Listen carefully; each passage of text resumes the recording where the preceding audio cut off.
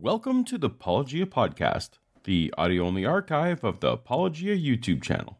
Note that some content was designed to go with visuals, but the imagination can be a powerful thing. If you enjoy the podcast, please consider giving it a 5-star rating on the podcast app you're using now to help us reach more people. Or, since this endeavor is ad-free, consider going a step further and supporting us for as little as $1 a month at patreon.com/apologia. But for now, let's get to the episode. Part of the Science of Genesis Paradise Lost series, posted March 26, 2018, titled Part 1, Before the Beginning. Well, hey there. We got a few more minutes till you guys get to experience Genesis, so I need something for you guys to do. Hey, Ralph. Yo! The vision of this film, what are you hoping to accomplish? We're trying to show that the Bible is true, but also the science to back it up. If we're going to have a debate about science, can you please just be honest about it? Apologia presents The Science of Genesis Paradise Lost. Part 1, Before the Beginning. Welcome to Apologia, and my series exploring the science presented in the motion picture Genesis Paradise Lost from Creation Today. Producer Eric Hovind and director Ralph Streen spent over 5 years on the project, which intercuts 3D animated narrative segments with a number of speakers, including Ken Ham, Bodie Hodge, Georgia Purdom, and Ray Comfort. If you've seen the film, you know that while the animation can be lingering and immersive, it left not much screen time to dig deep into the science.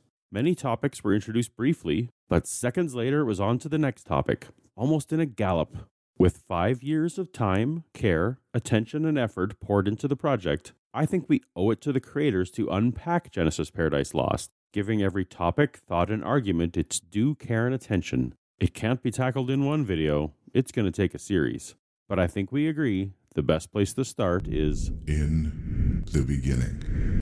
The movie opens with a black screen, with music that is light, epic, and ominous all at once, as the camera moves slowly around a fully virtual candlelit room cluttered with beakers, books, maps, props, and a T-Rex skeleton, reminding me of the giant dinosaur that used to adorn the Batcave. We will return to this room often, as it serves as the film's narrative hub, but after the numerous company credits, we are whisked into a 3-dimensional map of how the creators imagined that a pre-flood world might have been configured. I would say this opening feels inspired by the famous Game of Thrones title sequence, but I'm sure the Genesis team avoids any such unedifying television. This series isn't a review of the film, but rather an exploration of the science skimmed upon within. As such, I won't be delving much into the creative choices, artistic merit, or general entertainment value of the experience, but I'd be remiss to not acknowledge the dominating vocal performance of narrator Bodie Baucham, a theologian who previously visited the Creation Today show. His gentle yet booming voice has been praised as the highlight of this movie by many, and I'd have to agree. Dr. Bodie Baucham is recording right now for the Genesis 3D movie, Be fruitful. the narration, and let me tell you, he's got a voice for narration. Leveraging the 3D gimmick this film was fundraised on the back of, the camera swoops through lush trees, mountains, waterfalls, snow, desert, ocean, into space where the Earth is recognizable but the single continent is not, and finally coming to rest on the carcass of a dead animal and 2 pieces of simple clothing hanging out to dry on a vine, signaling to the audience that death and shame already exists in this sequence, neither of which existed in the movie's narrative until after Eve ate the forbidden fruit. The point is driven home with the picture's subtitle, Paradise Lost. The film's first interview segment doesn't make any scientific claims, but rather frames the argument that it will be making. You see, this argument over God's existence or creation versus evolution is not so much a religious argument. Genesis Paradise Lost is less a positive affirmation of young Earth creationism and more an anti-evolution production. This positioning was hammered home in the marketing trailers. For over 150 years, one convincing lie has prevented billions from knowing the truth. While questioning biological evolution is a valid tack to take, many Christians took exception, claiming the movie makes a false dichotomy, a situation in which 2 alternative points of view are presented as the only options where others are available. In this case, millions of professing Christians around the world accept both evolution and the salvation message of Jesus Christ. A prominent Christian science organization, BioLogos, said that what Genesis Paradise Lost displays is something beyond disagreement, a refusal to acknowledge that any other Christian positions even exist. And if so many thoughtful, faithful Christians have accepted mainstream science without abandoning their faith, is it possible that Genesis Paradise Lost has drawn the battle lines of the origin debate in the wrong place? I leave that question to the viewer. The film participants then gave an appeal to the authority of the Bible. It really becomes an issue of authority. Who is the authority? Is it God and His Word, or is it man? That said, any argument from authority, or argumentum ad verecundium, tends to be rejected in the scientific community. In his book, The Demon-Haunted World, Carl Sagan wrote, "One of the great commandments of science is, mistrust arguments from authority. Authorities must prove their contentions like everybody else." As this series will endeavor to look at the pure science of the movie, in the way that a modern scientist might, we will temporarily set aside any appeals to authority and look at the evidence in isolation as best we can. In the next section, the speakers talk about the consequences of evolution being true. Evolution has a lot of unintended consequences that I'm not sure everyone's thought about. They relate to ethics, they relate to whether or not the world's supposed to be good. While it might be interesting to do a series about those consequences, this series is focusing on the science part. Ultimately, the consequences of something being true don't affect whether or not it is true. The score in a game can be true, even if that means a team is eliminated from the competition. The clock on the wall can correctly be reporting the time, even if that means it's time for a fun activity to be over. A disease diagnosis can be true, even if it has dire consequences to the patient. The consequences of a fact are irrelevant to the fact, so we won't address that discussion here. But at last, we're into the first section of information we can examine. There are thousands of PhD scientists all over the world who don't accept evolution, and many of them don't accept the millions of years. While this is a minor appeal to authority, I was curious if the number of PhD scientists who don't accept evolution could be verified. If we could verify Dr. Mortensen and the others on the things they said. Since there aren't official statistics or surveys about the opinions of the global community of scientists, it's difficult to verify if indeed there are thousands of PhD scientists who don't accept evolution. The most prominent declaration of such scientists is the Discovery Institute statement titled A Scientific Dissent from Darwinism, which since 2001 has gathered signatures of over 700 individuals from around the world with a PhD or MD in a natural science, engineering, computer science, or medicine. There are disputes about the credentials of some of the names, but I think we can take the list at face value. 700 isn't quite thousands, but it's in the ballpark. This statement is obviously meant to be an appeal to authority, an indication that a substantial number of educated people don't accept naturalistic evolution of life, putting doubters in the audience in reasonable company. An auditorium of 700 doubters sounds substantial, but how does that stack up against the number of evolution affirmers? There aren't reliable global statistics across all disciplines, so let's compare against the most relevant group of all. 105 of the dissent signators are Americans with a PhD in biology.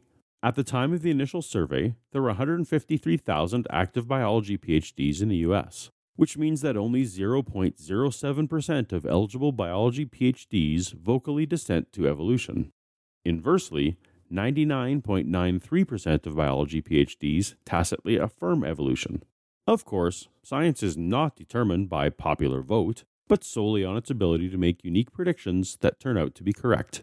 The speakers in the film are a mix of relatively self-taught laypeople to some with doctorate-level education.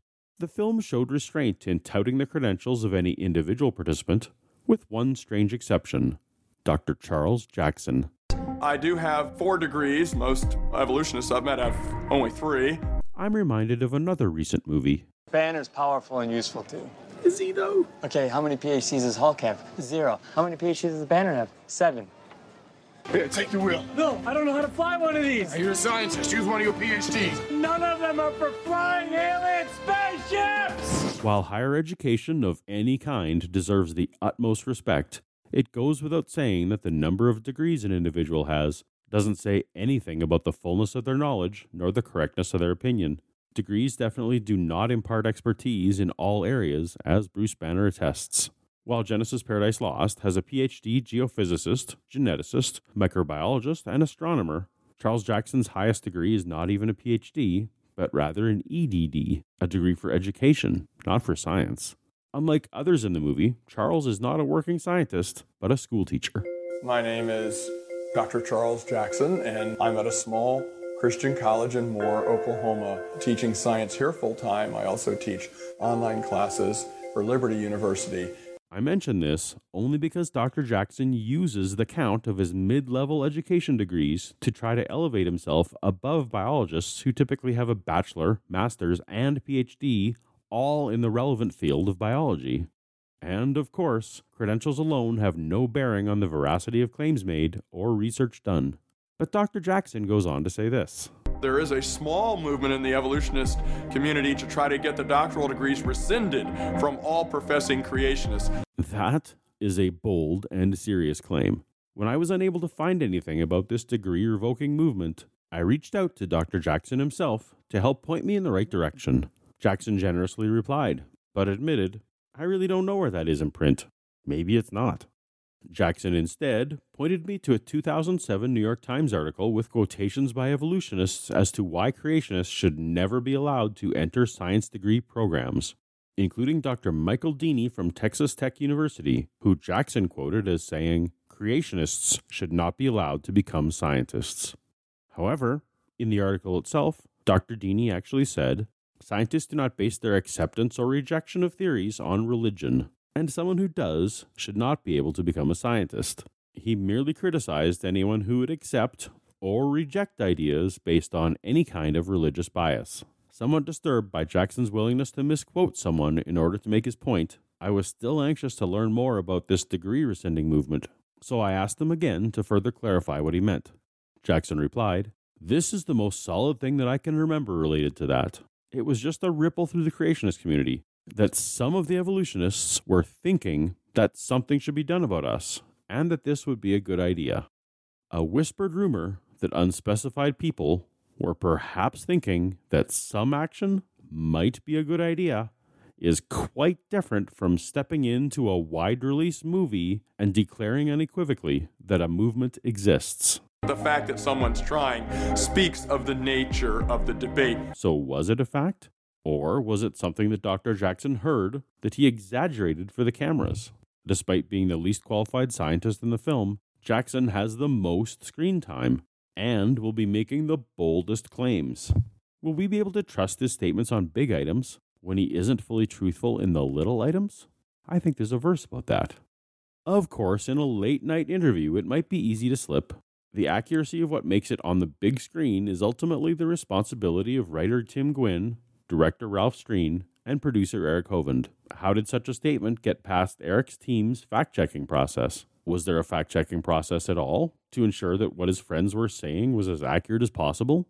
Evolution is not scientific fact. The millions of years is not scientific fact. Evolution in millions of years is the greatest myth ever forced on the minds of men. The reason that everybody believes it is because they've been brainwashed. To make a blanket statement assigning cause to literally everybody is a bit dangerous. All one would have to do to falsify such a claim would be to find a single individual who grew up and was educated believing that evolution was false, who then looked at the evidence on their own and changed their mind that evolution was true. That individual doesn't believe because of brainwashing. Such an individual might even start a YouTube channel. It might be equally easy for someone to say the only reason that anyone doubts evolution is because they've been brainwashed, and maybe point to children repeating "were you there" mantras, and Sunday schools and homeschooling, and use words like indoctrination. And it would be an equally ill-advised generalization to make. If we are to investigate clearly and honestly, let's not assume motive. Let's not assume that our current interpretations and understandings are necessarily fully correct. And let's not assume a conclusion. As we go through the science of Genesis Paradise Lost, let's assume that we all want the same thing: to know the truth that conforms closest to reality, whatever that truth may be. Next on the Science of Genesis Paradise Lost, Part 2, Let There Be Land.